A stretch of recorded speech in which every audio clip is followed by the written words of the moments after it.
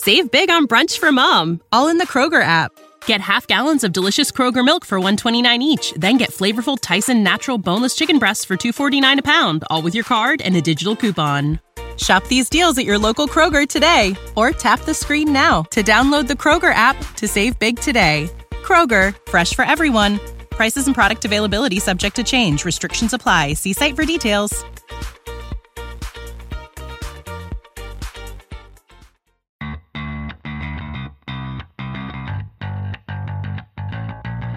Coming to you live from downtown Detroit, this is Benzinga's PreMarket Prep. With your host, Joel Elconin. This is a volatile puppy here, isn't it? And Dennis Dick. I'm bidding a penny. I will buy the stock for a penny. With everything you need to start your trading day. Good morning, everybody. Welcome to this Tuesday edition of Benzinga's Pre-Market Prep. Spencer Israel here with Joel Elconin and Dennis Dick. We have a busy show this morning. A lot of earnings, a lot of non-earnings movers. Stocks like Hertz have news and L Brands. So we'll get through those as well. Pfizer is big news this morning. We're going to talk about the continued dash for trash this morning. Stocks most impacted by this crisis being bought. We're going to be joined by Nick Shaheen, author of Create Income with Option Spreads. He will join the show in about 35 minutes or so. And before I throw it to Joel, I want to make a quick announcement. We did a soft test yesterday, and it worked, so I'm going to announce it now today. Something we've been working on for a long time here at Benzinga. Finally, PreMarket Prep is available in Benzinga Pro. So there is now a way to chat and watch the show in the Benzinga Pro platform. You just log in, you go to the little chat button on the sidebar there, and there's a PreMarket Prep chat room with the video working and the chat. So I want to welcome everyone listening to the show through Benzinga Pro. We're very excited about that. It's been a long time coming. So that's my big announcement. Now I want to throw it to Joel here, and Joel, give us a quick recap on what happened overnight. All right, you'll have to keep an eye on that one because I could only manage 2 chats here. So a lot of chat action here. Strong follow-through from yesterday's close. We're trading up 32 handles at 28.57 and a half. Found a bid right beneath the closing price from yesterday, which is 28.25 and a quarter. Your pre-market low at 24.50. Rallied up to 28.65. Not much up there, folks, except a weekly number and Friday's intraday high. Interestingly, they tried to bust it here like around 4 a.m. when stocks open. They got it pretty close to near the low, but rebounded again. I think a lot can be attributed to the rally in crude oil. Crude trading up $1.93 at 24.71. This would be the July contract. I guess people are leaving their homes and going immediately to the gas station and purchasing oil-related products here after the lockdown. Gold down 11.10 at 1702.20. Silver going the opposite way, up nearly 5 cents at 14.84. Bitcoin still dancing around 9,000. You have it down $25 at 8,910. Triple D, a lot of earnings, not major companies, but we have some stocks on the move this morning. Lots of stocks on the move. We even got a merger, a takeover. When's the last time we had a takeover? Spencer Israel, you're all over this. It's been a long time. When is the last time? It's been a long time. We used to have merger Monday or merger Tuesday. We used to get a couple, one here, one there. We got a few every once in a while, and it's not a big deal, but we have a deal. What's the deal? Give me the deal. Wait, exciting, a deal. I lost it for a second. Let me get it back here. Sorry. Alexion Pharmaceuticals by some little company. Yeah, it's been so long since I had to look through mergers. All right, Alexion is buying Portola Pharma, so ALXN is buying PTLA. Those are the 2 tickers there for $18 a share in cash. Small deal. So you're seeing the stock, $18 it sounds like in cash, and the stock is up 131% to $17.93. So the PTLA shareholders rewarded. If I was in there, I wouldn't stick around for the last 7 cents. I would just move on. But Alexion, again, this is a small deal for them, so it is trading down slightly in the pre-market. But typically, when you see a $22 billion company buying a company in the millions of dollars, maybe it's like you said, $1.3 billion or whatever it is, it's a pretty small deal. So I don't expect this thing to fall like 5% because they did a deal. Often, when they're that small, they don't really have that much response at all. But it is trading slightly down because they did pay a premium. What do they have in the pipeline? Is there something in particular that Lexion was going after? I don't really follow. No idea. No idea. Nothing. Sorry. Because that stock was dead in the water for a long time. Alexion, not one of your better pharmaceutical biotech performers here, but getting hit today. Bold move. That's all I have to say. Making an acquisition here, not a huge one. Yeah. I want some growth. It's a small deal. Yeah, $100. I'm going to say $100. You know why? Because that's where you broke out from. They were back in April. We're down. We're offered 102.50 right now. We just traded 102. I think it could bounce at 100. I don't know if I want to be the first person buying there, but it's very thin. It's $100 bid right now to 102.50 offer, and they don't like people doing deals. So I'm not surprised the stock is trading slightly down. But again, I don't think it's going to fall 10% because it's a pretty small deal. We've seen in the past they knock the acquirers, but that's usually on deals that are substantial. This is a pretty small deal for ALX, and you're talking about at a fraction like 3-4% of their market cap. So pretty small deal. That area you're talking about, Dennis, would fulfill a gap in price when big day on April 20th when this thing gapped up. You left some air between like 2 days in a row it gapped up, but $100 right there, a low and a high from that area back in middle of August. Dennis, before we move on, there was a question early in the chat here for a new listener. I don't know if he's still around, Joseph, about dark pools. You want a market structure lesson at 8:07 in the morning or 5:07 on the West Coast? We can do it. Can you keep it to 97 seconds? 97 seconds for Connor McDavid. 97. I like that number. What's the question? Does anyone know how to access pricing action for dark pool trading? So far, I found FINRA transparency data, but only has volume and no price action. Okay, so all dark pool trades are reported to consolidated tape. So they all come onto the tape, and Greg found a nice link. I believe that is since 2014. So they are reported to the tape. You just got to set in. It depends. And the consolidated tape is the tape in the U.S. that reports all trades going through. They have different tapes, and in some cases if you're in Europe, it's all different over there. The consolidated tape in the U.S. does show dark pool trades. They will show up under FINRA TRF, FINRA Trade Reporting Facility. So all off-exchange trades just blanket show up as FINRA Trade Reporting Facility. They need more transparency. We've talked about this. I've talked about this even to the regulators because they don't have to break it up by venue. So you won't see, a specific dark pool name there. You just see it just blanketed FINRA Trade Reporting Facility. And off-exchange trades are, I believe, 35%. I haven't looked at stats recently, but it's somewhere between 35 and 38% of overall market volume. So they are substantial. So if you're looking at your consolidated tape and you see FINRA Trade Reporting Facility, those can be made up of dark pool trades. They can also be made up of off-exchange market-making trades, internalizers we call them. That's a significant volume. They could be made, of trades like from LiquidNet, institutional trades that they're just crossing and matching in the LiquidNet trading reporting facility there, and they're reported to the FINRA Trade Reporting Facility. So you can see there's a lot of different stuff that FINRA just grabs. But all of this stuff is happening off exchange. What does that mean? It means it's not happening, this volume is not on the exchange itself. So it is happening in a different vehicle. So the main three, I would say, off exchange market making, which is probably a good chunk, a significant chunk maybe, and I don't have the stats in front of me, but think about like 20% probably of your volume, maybe even more than that. Citadel, UBS, they have their own market making units. They report those trades. They trade directly against retail order flow. We've talked about that before. And then they report the trades back to the FINRA Trade Reporting Facility. And then you have off exchange, you have different dark pools. There's like 40 of them out there. It's changing all the time. There could even be 50. There's a lot of different dark pools. A lot of different brokers have their own pools. And then you have, you have different crossing networks too. Where big institutions can cross trades as well. So there's a lot of things that are happening in the dark. Before 2000, from Greg's link before 2014, we didn't even have full transparency there. So at least we have post trade transparency, what does that mean? After the trade occurs, we see it hit the tape. There's no pre-trade transparency on dark pools because that's why they're dark. So you don't see a bid and an offer, obviously. But I would like to see more information instead of just blanketing calling all FINRA TRF or FINRA trade reporting facility. It would be nice to see, hey, this trade happened here. This trade happened there. This trade happened at Liquidnet. This trade happened at this dark pool. This trade happened at PDQ. This is, there's all different, exchange or off exchange places for trades to happen. Do you use it much though, Dennis? I have access to a number of pools. I don't use them much. But is there an edge? To a few. Do you have an edge by using those, do you think?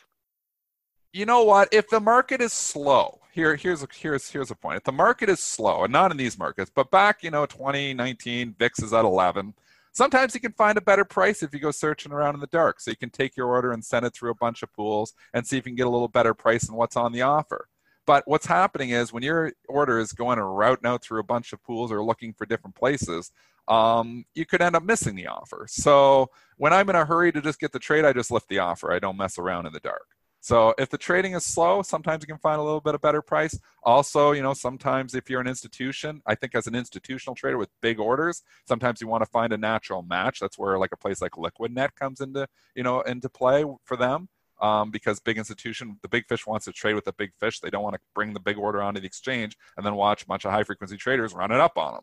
So, that's kind of, so it depends on who you are. I would say for the smaller retail trader, you don't really need it. Most of your retail trades, believe it or not, do go to Citadel or to UBS or to off-exchange market makers. They don't go onto the exchange either, unless you're doing your own order routing. I know in Interactive Brokers, you can send your orders directly into the market, but a lot of your retail brokers, actually your orders, you'll see the sub-penny price improvement you get all the time. If you get a sub-penny price improvement, that order did not happen on the exchange for the most part. It's usually kicked back from an off-exchange market maker. So, but I'm probably making your head spin with that much market structure. Yeah, 97 seconds 97 seconds is over, so we're going to stop. Greg says 40% volume. That's about right. Somewhere between 35 and 40%. I haven't looked at numbers. I haven't been looked. The markets are pretty crazy here, and I haven't looked in really studied market structure really closely in the last couple of years. I look and I read the odd article. I used to do a lot on market structure, but I got 2 young kids now. I trade full time, so I don't do as much market structure work as I used to. So I don't know the current numbers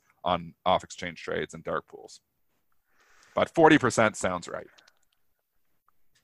Okay, so where would you like to go? We can go to the earnings. We can go to L Brands, which is, I guess, our disaster stock of the day. We can go to Pfizer had big news. Where would you like to go? What's the Pfizer news? Pfizer had drug news this morning. They're in the vaccine game, the COVID vaccine game, with BioNTech, ticker is BNTX on that, and the first participants in the U.S. trial have received the vaccine. So, so they're active in the U.S. in the trial. Participants have the vaccine in the U.S. and now it's a waiting game.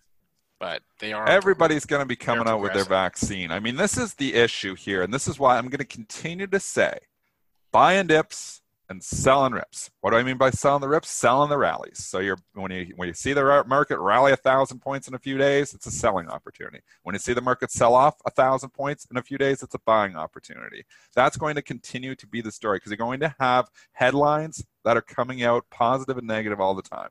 The positive ones are going to be, hey, we got some, vaccine. We got every company working on a vaccine. You're going to have a lot of headlines coming in the next 6 months to a year on vaccine news, therapy news, different things. Oh, this drug looks pretty good. And you could get a lot of little rallies from that. But also, we're still with the virus. We're going to have, scary headlines still coming at us as well. Like last week with the Washington Post article that I had actually, not read, but we'd heard about, the COVID causing some clots, and some younger people have actually been having strokes with COVID, which is scary. I mean, there's, and I think a little bit of last week's sell-off might have had to do with some of that as well. People, there's a lot of news flow that's going to be coming in, but we are in a trading range, traded technically here right now, I would say.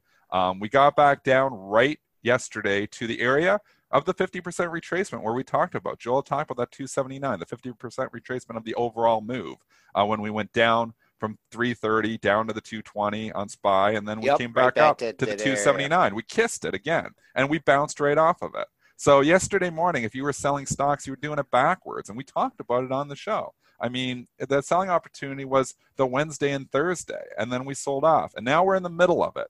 So, but you just saw, a 70-point S&P rally in the last day and a half. So if you're coming and buying stocks now, the buying opportunity was yesterday morning. I actually did do some buying yesterday morning. I bought 2 stocks in my longer-term portfolio, and you're not going to believe the stock that I put in there. I know. I'm going to let everyone Joel. Guess, Spencer Israel. What stock? Or do you know? Did I tell you? If you did, I wasn't. I bought 2 stocks. You won't guess one. One's Glue Mobile, and the reason I bought that was because of Pachter on our show. Remember Pachter last week? Michael Pachter was on, and he said, "Did you mention Glue Mobile?" Yes, he did. He said it was well positioned. You've bought Glue before. I have. I played Glue once before. I did. So I wanted to get Glue back. It pulled back a little bit. If it pulled back, I wish I would have got the day before, but it pulled back. I started seeing stocks like Activision Blizzard rallying and Zynga and having a pretty good day. My take 2 was rallying. I was like, you know what? They might start picking up Glue Mobile too, and I don't mind the way this chart looks. So I bought Glue Mobile yesterday. That was, but I put a big one in there. And I actually took a double-sized position. Woohoo! So not a half-sized position, a double-sized position. Joel knows the stock. Guess. Was it Chat, Amazon? guess. Was it Amazon? It's a stock that... Spinner knows. I told Spinner. Oh, Spinner, don't tell. Don't tell. I told him on. It goes against Dennis's... It goes totally DFA. against what I would normally put in my portfolio. Yeah. Is it Roku? Oh, you're close. You're on close. the right train of thought, but think bigger. Big stock. Think huge. Think of the biggest. One of the biggest stocks. The biggest stock. I believe it's the biggest stock by market cap. Amazon or Microsoft? I did. I put Amazon in. I bought Amazon. And the reason I put a double-sized position on is because I didn't just want it for an investment. I wanted it for a trade. I think the story here is going to stay intact regardless of whether we're in a lockdown or not. I said on the show yesterday that I would be buying the pullback. We were trading down in the pre-market. I did say that yesterday, and then I came in after the open. I was like, you know what? I said it on the show. I'm actually going to buy the pullback. And my timing was perfect because this is how I said it. This is how I was looking at it. I used the Joel Elconin method where he looks at lows from the previous day or highs from the previous day, and we look for 2 lows in a row or 2 highs in a row. Previous day low, the low from May the 1st was 22.58. Yesterday, it was trading in the pre-market, traded down to 22.56, which is very close on a $2,000 stock. That's close enough. A double bottom. And then it was sitting there. And it was like, you know what? I think we're going to rally. And then what I saw happening was Teladoc started rallying. If you look TDOC in the morning, and Zoom started rallying. And I'm like, they're going to start ripping the COVID plays. Activision Blizzard started rallying. I'm like, they're starting to buy the COVID plays, and Amazon, or the lockdown plays, the COVID lockdown stocks. Right. We have a whole list of them. And I'm like, Amazon fits that bill too. It's down significantly from where it was 2 days ago. Obviously, we know they had to sell off after earnings, got up to 24.75. So it's basically peeled off 200 points in 2 days. I'm like, I think I'm going to start, I think that could potentially put in the 2 lows in a row. We call that a double bottom, me and Joel. I know technicians don't like it when we say that because they like to see the longer term charts, but me and Joel are shorter term traders. So two lows in a row, I call a little double bottom. I thought that low could hold. So I said to myself, I'm going to buy a double-sized position. If it takes out that low, I'm going to sell the trade portion of it, but I still wanted to hold on to Amazon. I've wanted it in my portfolio for a while. Yes, the valuation is extreme, but I think the story carries the stock, and I think eventually Amazon could be a $3,000 stock. So the trade portion I will probably sell when we get back to over 2,400. But the longer portion of it, like I said, I took a double-sized position. I'm going to try to hold for a while. So I think the story is going to be intact for a while for Amazon. All right, and let's see how long you can hold on to that. Trading up $17. Nice pullback off earnings. The revenue beat. I mean, it had such a run up, and then everyone jumped in the pool on the close the day before the print, and you had some selling. You came down, Dennis. If you even would have went a little farther back, you had another low at 22.45. So that's just I like the level. Yeah, like nice area. Let's see. I mean, we're going to get half of what let's call it 24.75, 250 point move, 125, 22.75, or excuse me, 23.75. That's your first target there.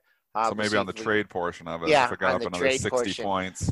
But the other part I want to hold. I've wanted it in there for a while. I just think I see Shopify too. Oh my God. That's going to make all-time highs today. and I'm mad at myself. I sold it because it went up too far, and I didn't rebuy it. I had one chance, really, to rebuy it when I had the ugly candle. I actually put the short on and covered it down there. I guess I should have went long when I covered my short, but it's hard to do that sometimes. This looks like it's this consolidation station to break out. And Joel, I got this one right yesterday. I think you had it wrong. I was wrong. Saying take the other side, at least off the bat. You're wrong Yep. initially, but you're down 50 points already because it was 620. It's 670 here now. I think Shopify is eventually going to $1,000. I said it yesterday on the show. I'm going to say it again. I hope I get another pullback to get back in this thing, but this thing's in breakout mode here now. Yes, the valuation makes 0 sense, but again, they're just buying stocks that, sell stuff online. And here's the platform that helps every small business to sell stuff online. So Shopify is just loved by this market. It was loved before we were in COVID. It's loved after COVID. Shopify is just loved. Again, the Canadian aspect of it, I love too. I wish I still owned it. I wish I wouldn't have sold it. And now I'm going to end up chasing it probably to get it back. All right, let's go. Speaking of online selling here, let's go to Wayfair. And Dennis, have you looked at this chart lately? It's been incredible. Like, what is going on with W? And I traded this last night. I traded this because somebody wanted it. And I'm like, okay, well, I'll buy it along with them. And somebody was stepping up. It was a step-up buyer. Went to 139, went up 5 points last night ahead of the report. It reports earnings. Spencer Israel, give us the numbers. And they are nothing to scream about. Give us the numbers. Well, yeah, okay. So adjusted EPS, they beat the estimate, but they lost $2.30 last quarter. The estimate was a loss of $2.60. So it was a loss, but they beat the estimate. Sales were in line. So, yeah, that's not amazing. Inline sales at $2.3 billion. So they were fine. Here's a stock that has, in the last month, went from $45 to now $151. The stock has tripled in the last month. They're losing money, and it's in line. But you want to know something? They specialize in selling stuff online, and that's all people care about right now. It's got a story, whether it's furniture or whatever it is. Even the sales weren't that great. I mean, they weren't even that great. These numbers were not good to justify this move. Because it's already had a big move. But you know what? You're just screwing shorts left, right, and center. Is it Citron? Who's the active, or who's the? It's Citron. Is Citron that's bearish this thing? I believe so. I hope Andrew Luck got covered because they are ripping his head off if they didn't. This thing is ripping shorts apart. What's the short interest on this puppy? I can look it up. I think it's high, and they're getting hit. We talked about this on the after the close. 30%. I got 35%. Oh. Okay, so it's 33.7. It's a moving target. 33%. Shorts are just absolutely getting. This is your classic. The shorts come in probably this morning. It was trading down the pre-market earlier on the report. And there, sorry, Joel, to interrupt you. I just want to finish the thought. I'm used to it. But yeah, I know, because I'm. Your mom's going to get mad at you again. I hope your mom's listening. It's not the Canadian. I know. My mom's going to yell at me. Actually, my mom texted me last time. She's like, stop interrupting Joel. And she's got a good point. I was like, I actually felt bad and I apologize. If it's that bad that my mom's noticing, that's pretty bad. But I'm like, I interrupt him every day, Mom. Maybe you should watch the show more often. All right, go with your Wayfair story. 35%. You're ripping the shorts off. This is a short squeeze. If you're short and you're like, oh, this report was no good, they're going to come back in. Not so fast. 35% short interest. Let's squeeze them. They sell stuff online. They don't have physical stores.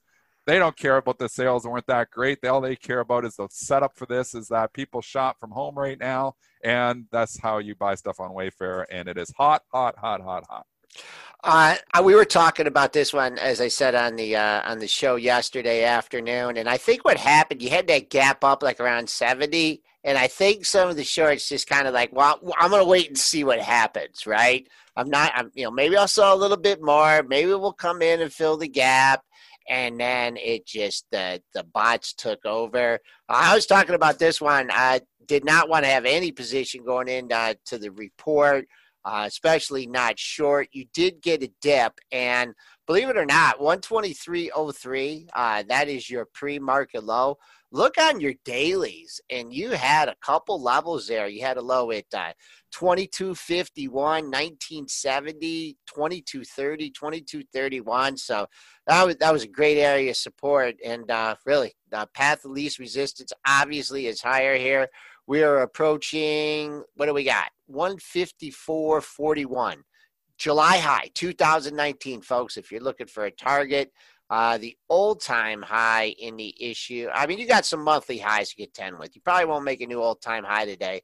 173.72. But impressive move here, moving up, and shorts are having some. Just squeeze the life right out of them.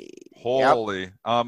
And so I don't know, like, how do you, I don't want to stop a rocket ship here, so I'm going to say I'm not trying to short that thing. No I way. can see the shorts getting killed here on it. Yes, valuation doesn't make any sense. It doesn't make any sense in Shopify either. But again, anybody who sells anything online right now is getting. We should sell something online. What do we do? We should sell something. We don't sell anything. Me and Joel just need to sell something. We do a show online. We sell nothing. We just give everything away. We're like Santa Claus over here. We just give away all our AMD, real quick. Someone asked about AMD. Sold off earnings. It filled the gap that it had from April 13th. You got a nice little double bottom. Not quite. 49.09, 49.73. It looks like it's going to at least take back half of this post-earnings decline, trading up $1.06 at 53.62. Pair of highs, earnings day high, 54.86. The next day high, 54.29. So a couple levels to keep an eye on here on the upside. AMD. S&P's approaching the highs of the session, 28.65. We're traded 63.25. Got a lot of time left here before that 9:30 opening. The buying opportunities yesterday morning. I bought Amazon and Glue Mobile. I put 2 more stocks in. I'm not chasing this. I'm not chasing anything right now. You are being punished in the last 3 weeks. You've been punished in the last 2 years when you're chasing moves. We rally 70, 80 S&P points, selling opportunity. We sell off 70, 80 S&P points, buying opportunity. It's this way it's been. So traders market, it's going to continue to chop around for a long time because we aren't going to get any resolution on this COVID thing. It's not, first of all, it's not going away. Second thing, it's, we've been in the lockdown, there's not all of a sudden, going to be 100,000 people dying a day. So, I mean, you're really just kind of in the COVID market. And I think it's the fade trade continues to work. So we're ripping up. We're 70, 80 points higher than we were yesterday, or 70 points higher than we were yesterday. I think if you're buying stuff yesterday morning, maybe this is the opportunity to sell into. Again, I'm probably going to hold on to some of those trades because I put them in a long-term account, except for a piece of the Amazon. And Joel's trying to give me a target. I don't know if I'm getting up to 23.85. What did you say, 23.85? Yeah. I'll write it down and get up there. Maybe I sell a half of the trade. Okay. 130 points in 2 days would be pretty good. Let's go to we didn't do Hertz yet, did we? No. You want to go to bad news? We've been talking all good news. A good news show, Joel. All right. Go ahead. Well, let's do Avis and Hertz together here. So Avis had earnings after the close yesterday. Q1 adjusted EPS, they lost $1.40 per share. I guess that's okay because they were supposed to lose $1.84. Sales 1.8 versus $1.77 billion. They anticipate revenue being 80% lower on a year-over-year basis in April and May. Nothing good to say from them. And then it Hertz. This is not a new report. This is reported as far back as last week, Thursday, I believe. But they are preparing to file for bankruptcy. So this is why it's hard to buy the dogs. The stocks that are really ground zero for this. I mean, rental cars. They were hurting before. Hertz has been hurting for years. I mean, look at the chart. Go out to the monthlies. You can go out, and look at 2017, $52 and near $30. The trend was definitely down coming into COVID. And again, I've given the analogy where, you had a lot of stocks that were maybe teetering on potential bankruptcy and they were sitting on the cliff and COVID pushed a few of them off. It appears that COVID has pushed Hertz off the cliff. Again, it's trading $2.40. So, some people still speculating that, hey, maybe they won't have to go bankrupt. Maybe there'll be a last-minute savior that comes in for them. Maybe there'll be something left for the equity shareholders. We know when stocks go bankrupt, they don't necessarily have to go to zero, at least right away. And in this case, it's not. Interesting trading action last night, just talking about the alternative uptick rule. Since we've started talking market structure, we might as well go into more of it. This headline broke from Reuters. And I'm like, I'm going to hit the bid. I want to go short Hertz. And I go to try to hit the bid. And I was like, no, you need a tick because it's under the 10% rule. So alternative uptick rule applies when a stock falls 10%. It applies for the remainder of that day and the following day. So Hertz yesterday was indeed, and it applies to all sessions, pre-market, after hours, and during the regular session as well. So it was subject to the alternative uptick rule yesterday. Headline breaks, and there's a bid at 350. I would have hit the bid at 350 to go short all day long, but you couldn't. Then it's sitting, and there's 50,000 shares bidding at $3.40. And the pile, they pile up on the offer. Hundreds of thousands of shares trying to hit the 340, but they can't. So these are all shorts trying to get short. But there's not one, and the only person that can hit the bid when you're under the alternative uptick rule is a long. So there's not one long in the whole entire world looking at the headline that this is going into, Reuters is breaking that they're preparing for bankruptcy. Not one long in the entire world for at least a minute. Like there's a couple little shares pecking away at it, but nobody big. It sat there for it felt like an eternity, bidding 50,000 at $3.40. And finally, I even tweeted it out. I was like, if anybody's long, Hertz. Like nobody can no short can hit the bid. But if you're long, you can get out at a pretty good price right now. At least, a better price than you're going to be able to in 5 minutes. And then the stock tanked down to $2.67. Continued to tank down to $2.37. So don't tell me the alternative uptick rule doesn't work. It does. No shorts were hitting that 340. It was all natural sellers. So frustrating. And that was the idea. They were supposed to allow the natural seller to get out before the person who gets short. The problem is that there was people buying 341. And those are obviously uninformed traders. Anybody who's lifting the offer at 341, you're seeing a couple hundred shares here, a couple hundred shares there. So people who don't know what is going on here right now, and they're lifting those offers who are offered by the shorts. So, I'm not saying the shorts are the people at fault here. I'm saying if, it would just price to where it wanted to be, it would have tanked down to $2.50. And the person who was lifting the offer at 341 probably could have got 251. So it's just inefficient, and that's why I've always argued I don't think you need any uptick rules. But anyways, that's the story on Hertz. It was the slowest fall ever. It's still continuing to be a slow fall here this morning, although obviously, it's bouncing around here now. So yeah, a little bit. Look at the bounce. What did it just do?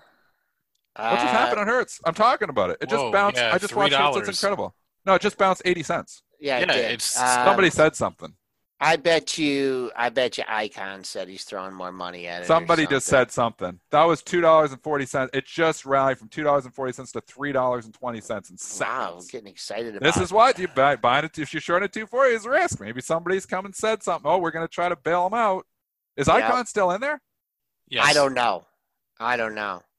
But that's funny nice. That we were just talking about it. I know. I just traded out 240, and then boom, it spikes to 320. So something happened right there. Somebody in the world said something because that was an incredible pop.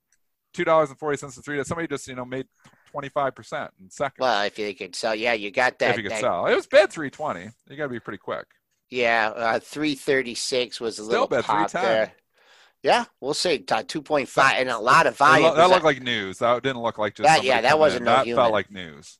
Yeah, maybe. I think I don't know if Icon's still in. I don't know either if he bailed on it or not. Anybody know? Well, we'll find out for sure.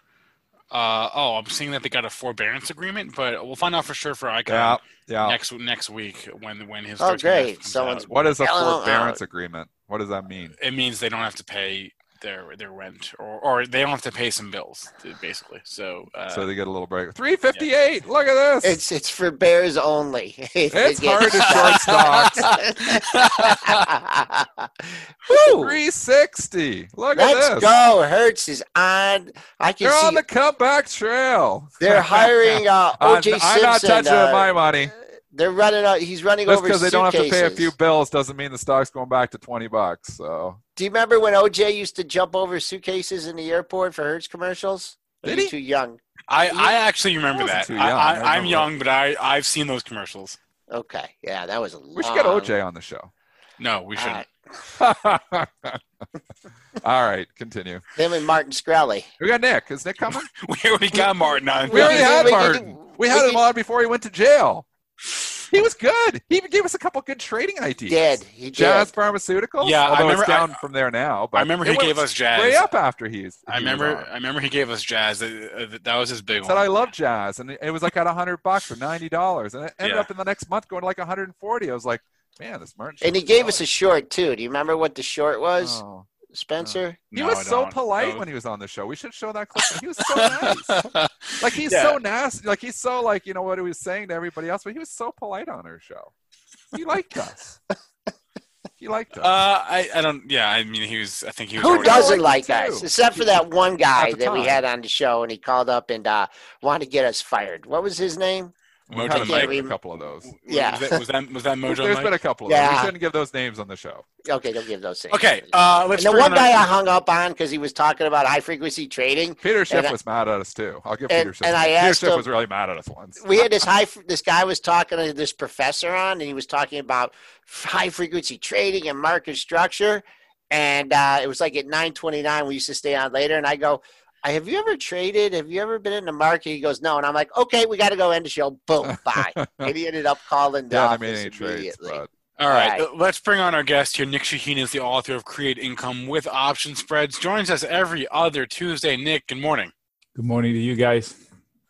what's going on, Nick? Well, I was watching the Hertz as we were talking about it, and then watching that candle go zippity-doo. So Yeah, that headline that broke. Forbearances. That's the key headline. well, Forbearances. you know, that's part of the conversation right now, the forbearance thing, because you know, I have Bank of America, and if you log into your app, you know, there's a big button. If you've been negatively affected by COVID, you can press here and push your payments out to the back end of the loan at no charge, no fee. It's not waive the payment, but push it to back end and they won't report to you as far as credit event. How many people are going to push the button is the question, and how will that affect the bank's balance sheets? I mean, not balance sheets, income statement for the next quarter. I'm still worried about the banks to a certain extent because all these little, you know, like no payment, no some of this got to add up eventually, doesn't it? Right. Well, that's my point. However, they've dialed up their accounting for it. So whatever you see in the stock price here, in theory, should be reflecting all that crap. But will people remember that fact in 3 months when they report again? I mean, you look at a Wells Fargo, for instance, and I actually caught a downgrade. I didn't read the note, but to sell at Atlantic today, underperform is their sell. This stock, you think about how the market has rallied off the lows, and Wells Fargo is perilously close to the lows. I mean, we're $2 off. 25.10 was the low back, you know, when everything bottomed in the third week of March. And it's only 27.60 here this morning. I mean, you have not rallied much. And Wells Fargo has been the laggard of the group, but even the other ones, like Bank of America, not up that much from the lows. Like, there's been stocks we were looking at Wayfair that are up 200% from those. Now, that's a different story. But there's a lot of other stocks that are up significantly from the lows, and not the banks. The banks have not participated that well. Well, yeah, you know, they're the bunch that they say they can't rally, right? So they're not sexy stocks in under any circumstances. So I was long the banks, sexy. Right? But you know, they were for a little bit when J.P. Morgan spiked and all these guys spiked, and I was lucky to be J.P. Morgan long and Wells Fargo long. I booked the J.P. Morgan long too soon, but it was fine. I exited my Wells Fargo last bit not too long ago, so it wasn't at the peak of my profits, but I decided that I don't want to be long because I don't know how this is going to affect them, to your point. So I would buy the dip by selling puts below them because they do have value. So that's the kind of put I would like to sell, but I'm not rushed to do it. Hey, Nick, trade setup here. When we haven't had you do this in a long time. We're joined by Nick Shaheen. He's the author of Create Income with Option Spreads. Joins us every other Tuesday with his technical and fundamental outlook on the market. Tom in the YouTube chat is looking at an April 290 put for this Friday. And he's thinking maybe you get a big sell-off here. I'm going to channel here, and Nick's going to say there's an uptrend here. If you think it's going down, instead of paying for the put premium, maybe sell a call spread a little bit higher. So take a look. On what? What is he trying to do? Apple. Oh, okay. I'm sorry. Joel's just there talking. You know what stock he's like. Well, it could be the Apple. S&P. You know, it could be the S&P. They're about the same. I try to guess it sometimes, and then I'll see, you know, the chart change or something. Spencer had it. So what is he trying to do? Short Apple? At Yeah, 290? 290 put for this Thursday. I don't like to trade this short term. So Correct. if I have that, why not buy yourself a little bit extra time if you have any conviction in your trade, so not to be blown out by some headline that temporarily moves things around. So I'm not happy with the Apple price action. And I wouldn't mind holding puts for a short period of time, knowing that the premium is not going to disappear on me. Selling the call spread is also viable. I mean, you do this or you do that, you're going to put money on risk one way or another. Correct. And I would, if you don't have a lot of conviction and you're taking it this week to save money, I would suggest go out a few weeks and do it a wide put spread, debit. So you would have time and you wouldn't be as harsh in your bet. Because they'll I think too, just ahead of the Friday jobs number, which we all know is going to be bad, which is good for the market. I mean, they'll just chip away at that premium. Wait, how's that good for the market? Because he was joking, but not really. Oh, okay. Yeah. I mean, the higher the unemployment goes, Sarcasm. the higher the market goes. Oh, I see what you mean. Where have you been? Come on. No. The story, can you tell me what's making the market rally today? I have the answer. I don't think you do. What is oil? It? Yes. I would say oil, yeah. It's a dash for trash again. I just pointed at you at the screen. Banks are rallying. I got you. Retail, banks, oil. Look at the CL. Look at CL, the crude. This is, for decades, we haven't traded on oil fundamentals. Market used to rally with oil because it indicated growth, demand. So this is the time where that thing is coming back. So as far as oil spiking based on consumption, that speaks well to the economy. That hasn't happened in decades. In a decade, I should say decades. No, in a you're long exactly time. right. In a long time. Yeah. No, I mean, you get oil up $2. I mean, yeah. You're selling spoons in front of that. I mean, you're just hurt. You're asking even the USO. Even the USO. I was going to ask you if we can look at the USO, and it's even up today. Yes. Well, wow. Listen. This is it reverse split. So this is an adjusted price.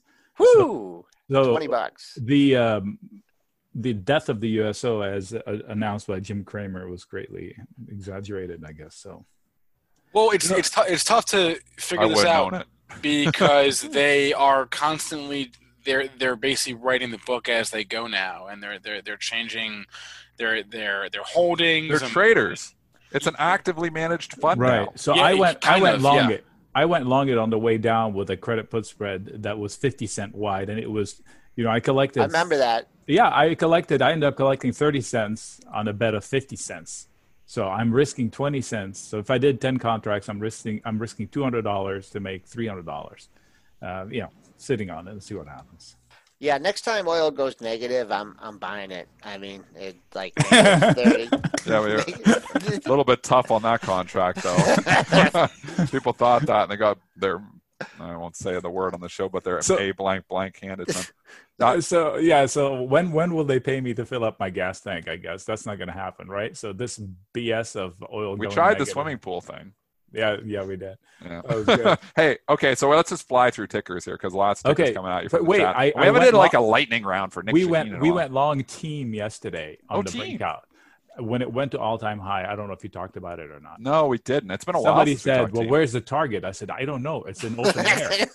So it just went into all-time high, and we went long it yesterday. So that looks good this morning. It looks at like 166. Holy cow!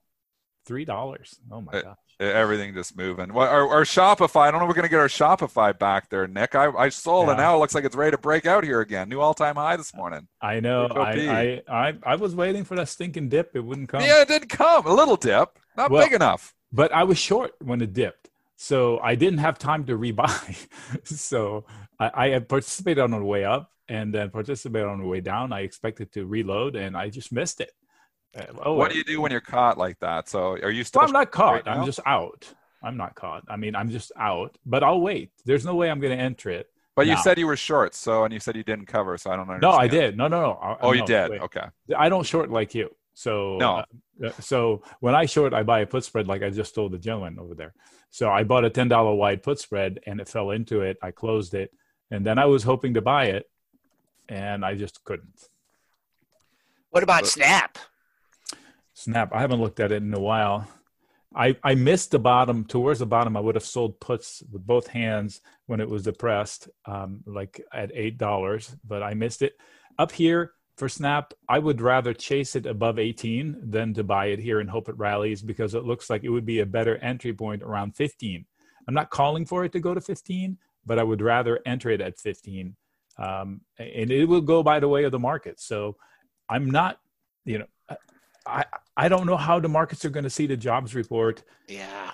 I have a feeling it's going to be worse than expected, which is what, 15% thereabouts? Yeah. There are a lot of people, I don't know if I said it on your show last couple of weeks, but I know a lot of people. My gym has like a different age group and different status and different jobs, and there are a lot of hourlies, some well-to-do people. So it's kind of eclectic. And everybody that works around there, everybody that is on the hourly, they're making more money being unemployed than actually going back to work. So a lot of them are opting not to go back to work. Yeah, but you'll lose that designation if you are offered your job back and you don't go back to work. Yeah. Then you're going to lose your unemployment benefit. But how long is that going to wash out over? 2 weeks, 3 weeks? I mean, is that going to happen this report or not? So anyway, I hope. Right.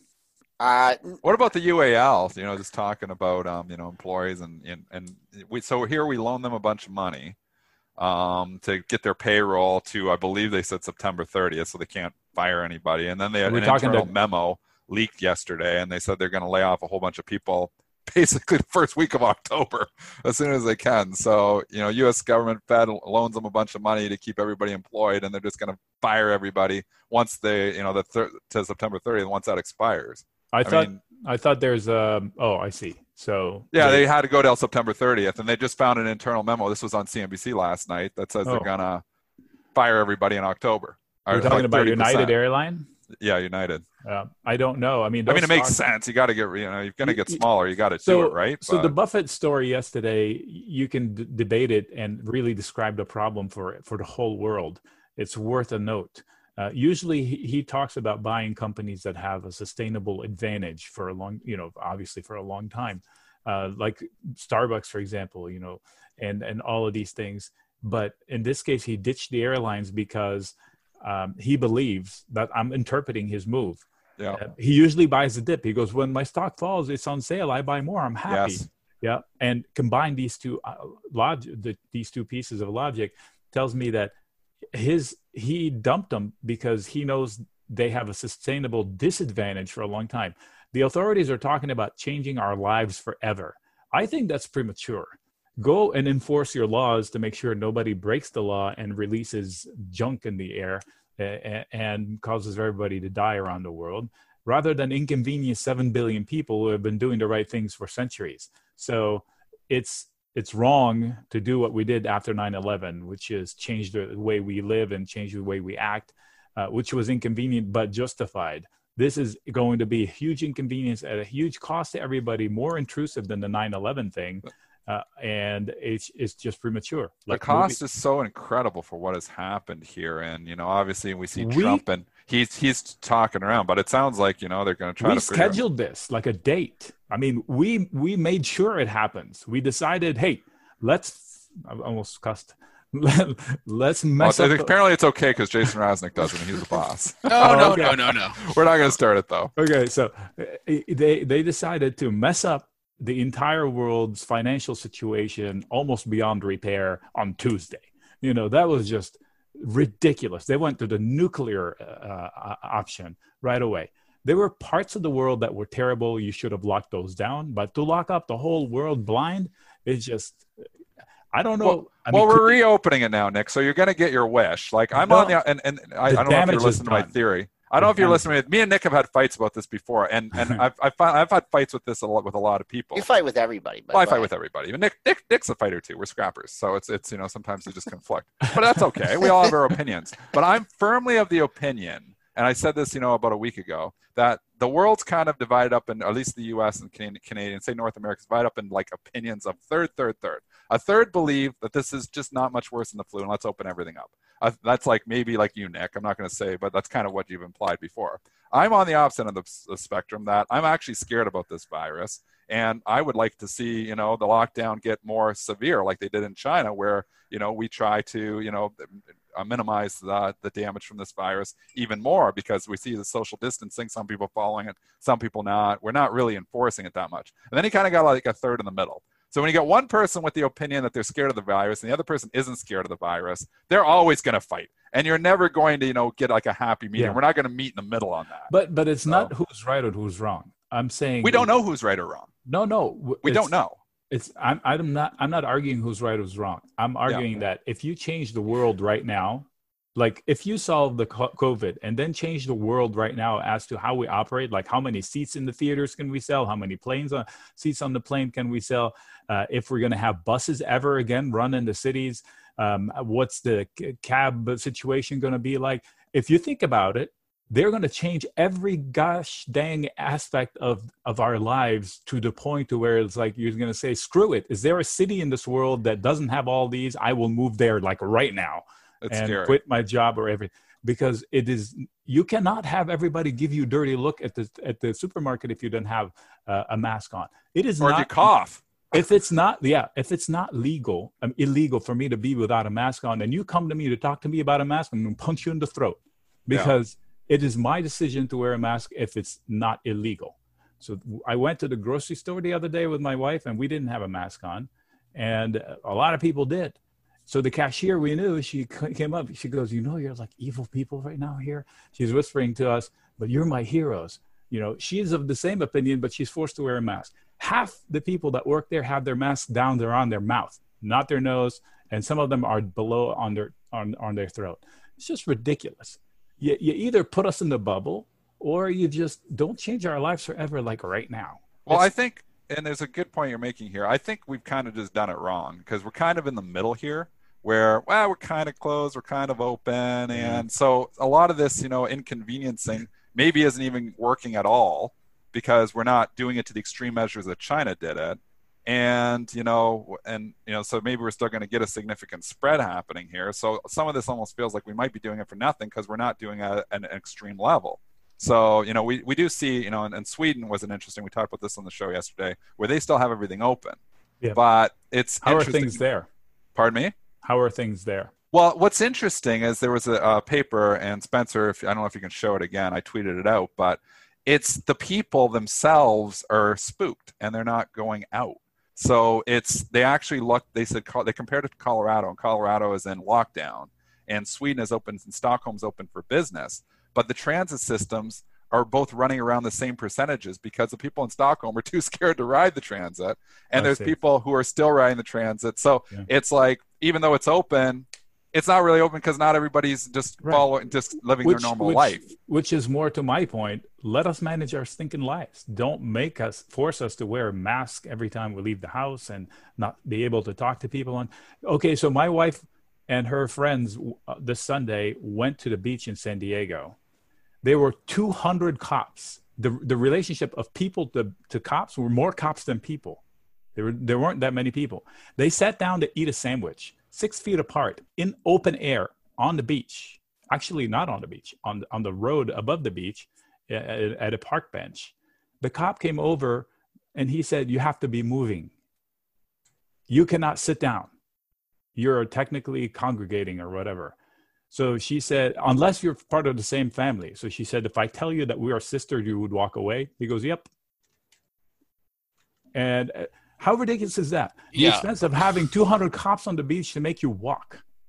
Surfing is okay now, I guess, because they're moving, even though they sit together out there on the board while they catch a wave for hours. But it's technically moving. It's just ridiculous. This is absolutely Nick, let's ridiculous. do Disney. Let's do Disney before we go. We could talk about this for we're hours. Never. There's people who have different opinions, and we're all entitled to our opinions. I respect Nick's opinion. I'm sure he respects mine. We're going to live our lives how we live our lives. Let's not get crazy there. But... Okay, so Disney has been stuck in a couple of ranges. So I have several lines, and it popped and hit the blue line potential pop that I had, which is only leg one of an older level that I had. So it's definitely stuck in a range. And there's another stock that is going to change forever. So I used to say, let's catch the falling knife of Disney, but how is it going to have, the only thing that it has going for it right now is the platform, the streaming platform, which is not supposed to make money yet. So are they going to raise the price in order to include the release of their movies in there too? That might be a solution for them. Are they going to be able to reopen the parks, and what capacity are they going to be able to let people in? That's also going to change their fundamentals. So I really don't know enough of what their dollar used to come from, how much of it was from the park. So if you want to go fundamentally long, you should do some homework and find out how much of that dollar used to be from the parks, from the movies, and from other ventures that they had. And how will this new streaming service, which is super popular, is going to be able to save their butts. Yeah, and the crazy thing about Disney is I guess more than most other companies, is the very thing that was their strength is now their biggest weakness. Crowds. Right? They have, but also like parks and movies and crowds. You're right. But they were diversified in the crowd economy. They had a bunch of different ways Disney can touch you in. I think we just came up with different ways. I think we just came up with a good term. The crowd economy is screwed. Yeah, totally. Tweet it out, dude. Yeah. So. So I own this one, and I'm nervous about the report here. So, but Nick, to answer your question. If you own it, sell calls, covered calls, and buy puts, so you'll be protected for a period of time for almost free. Yeah, you might be right. But to answer your question, they get about 25% of their revenue from the media networks, 26% from their parks and their products, 11% from studio entertainment, and 10% from direct to consumer, and then there's some other stuff in there. But so about 50% or 40 to 60% is from actual crowds. So pretty scary. Yeah. I don't know what the new world's going to look for it. So I'll be more hesitant to buy the dip. Correct. So if it falls below if it falls below 100, it could go down to 92. And I think the COVID low should give you, okay, so this is where the world ended. That should be like the worst case scenario. And this is where you gauge how close to that worst case scenario you want to catch a falling knife. I'd be comfortable around 94. So let's see what happens. Let's see what they said. Yeah, it'll be a big one. Nick Shaheen is the author of Create Income with Option Spreads. Joins the show every other Tuesday. Nick, as always, thanks for the time, and be safe out there. This was fun. Thanks. All right. 8:57 here, guys. I wanted to get to Norwegian Airlines. Yeah, boy, oh boy, not good news. You know what though? You could argue that this is good news because they're trying to save their skin. They're trying to save their butts, which you can appreciate. But anyway, Norwegian is two news items here. They got a $400 million investment, and also they are issuing a $350 million stock offering. So some dilution and an outside investment to report this morning. They're going to have to do dilution. We've talked about this. This is all of these companies are going to have to dilute their way out of this. And this is the issue. And, people who continue to buy these stocks thinking they're going back to all-time highs eventually, I think are wrong. I believe they are wrong. I think that we're going to, regardless of whether we just open everything up, there's going to be a significant portion of the population that's not going to go back to immediately living the way they were living. And I think the cruise lines are going to have significantly less volume for a long time. And I don't think that they've got the money at current to get themselves through this. So they're going to have to dilute their way out of this. So they're going to continue to raise money. It's going to be at the cost of dilution, meaning more shares out there, selling shares to raise money to basically bridge themselves out of this. And, at a certain point, some companies may not be able to raise that money, which Hertz might be in that case. So it's hard to be an investor in the airlines, the cruise lines, the stocks that are at ground zero for this, for those reasons, not just the reasons that, that we think about, but the dilution factor is a significant concern. Yeah, isn't this the point? Isn't this why you go to the capital markets, so you can do this sort of thing in times like these? This is why you go public, right? So you can raise money via an offering if you need it right now. So the people that are thinking that these companies aren't going to dilute their shareholders, I think are mistaken, because this is why, this is why there is blowback with Shake Shack getting the PPP loan, because they can just go to the capital markets and raise money via an offering. So more companies are going to do this, is my point in saying that. They have to. What's the alternative? Right. Bankruptcy? Hertz. Right, exactly. And what's the alternative? Hertz faded off that move, off that forbearance move back down near $3. Yeah, got a little bit of a pop there. Norwegian, you saw what Carnival's doing, right? They're booking. That for August 1st, they're going to start opening up some ports and stuff. I don't know. I'm not a good person to comment on cruise lines because I didn't like cruises before all That's this your happened. opinion, though. Cruises, Yeah, that's opinion. Cruises had a fine business before, so that point is Right, true. It's your It's up opinion. to Alaska. You got to take a cruise to Alaska. Yeah, you like that cruise. I went on one cruise before, too, and I enjoyed it as well. The cruises were fine. The businesses were fine. If not for the virus, they would be fine. Yep. But I'm still arguing that there's, I just don't see people just jumping on and going on a cruise. Even if we reopen and everything's, back to normal, unless we have a vaccine, a therapy, for this, and that would change everything. Like we said, a vaccine changes everything. A therapy that really works, that we're beating this thing, changes everything. But there's a lot of people who are still spooked about this. So I think this sums it up here. This is a headline from Benzinga Pro at 8:20. This is related to Norwegian Cruise specifically, but their 8K show has the risk factors and all this information about the company. They updated the risk factors to include a comment from the company's independent public accounting firm for, quote, substantial doubt about the company's ability to continue as a going concern. Well, that's never good. That sums it up right there.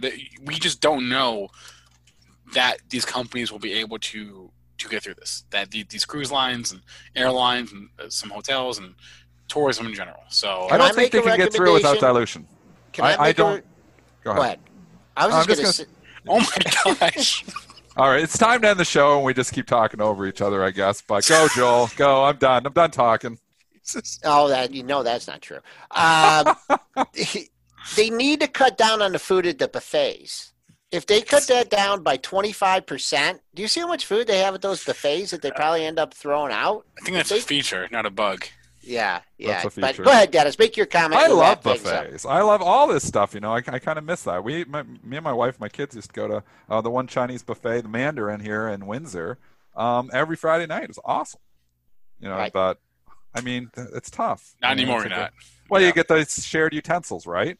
So that business in itself is going to struggle too for people to go. People don't want to go and grab the same utensil that everybody else is grabbing. Oh, I'm going to dip and grab my salad out of it. That's a tough business now. All of a sudden, that could be tough for a long time. I still think Chipotle. Like it took 1.5 to 2 years to get the confidence back for people to go and eat at Chipotle. It could take a year, even after this thing is gone, for the people to get the confidence back to continue to go. There's always going to be the 30-40% that are going to go back. But like we said with the airlines, they need 65%. They need to run. At least that's what Delta said. It'll be a tough go.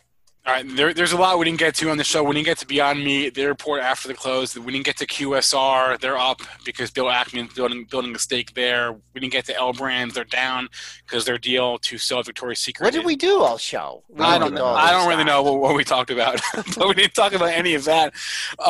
Regardless, Joel and I will break those names down and more at the 3:40 show.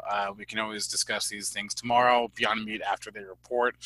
I want to thank our guest, Nick Shaheen. Thanks to all of you in our chat on YouTube, on premarket.benzinga.com, and on Benzinga Pro. We appreciate the participation. As always, catch a replay of this show on our YouTube channel or via podcast on whatever podcast platform you prefer. Please remember, all the information from our show is meant to be used as informational purposes and not for investing or trading advice. And on that note, I'm going to wrap it up. Everyone have a great rest of your day. Be safe wherever you are. Joel and I will be back with you at 3:40 Eastern Time.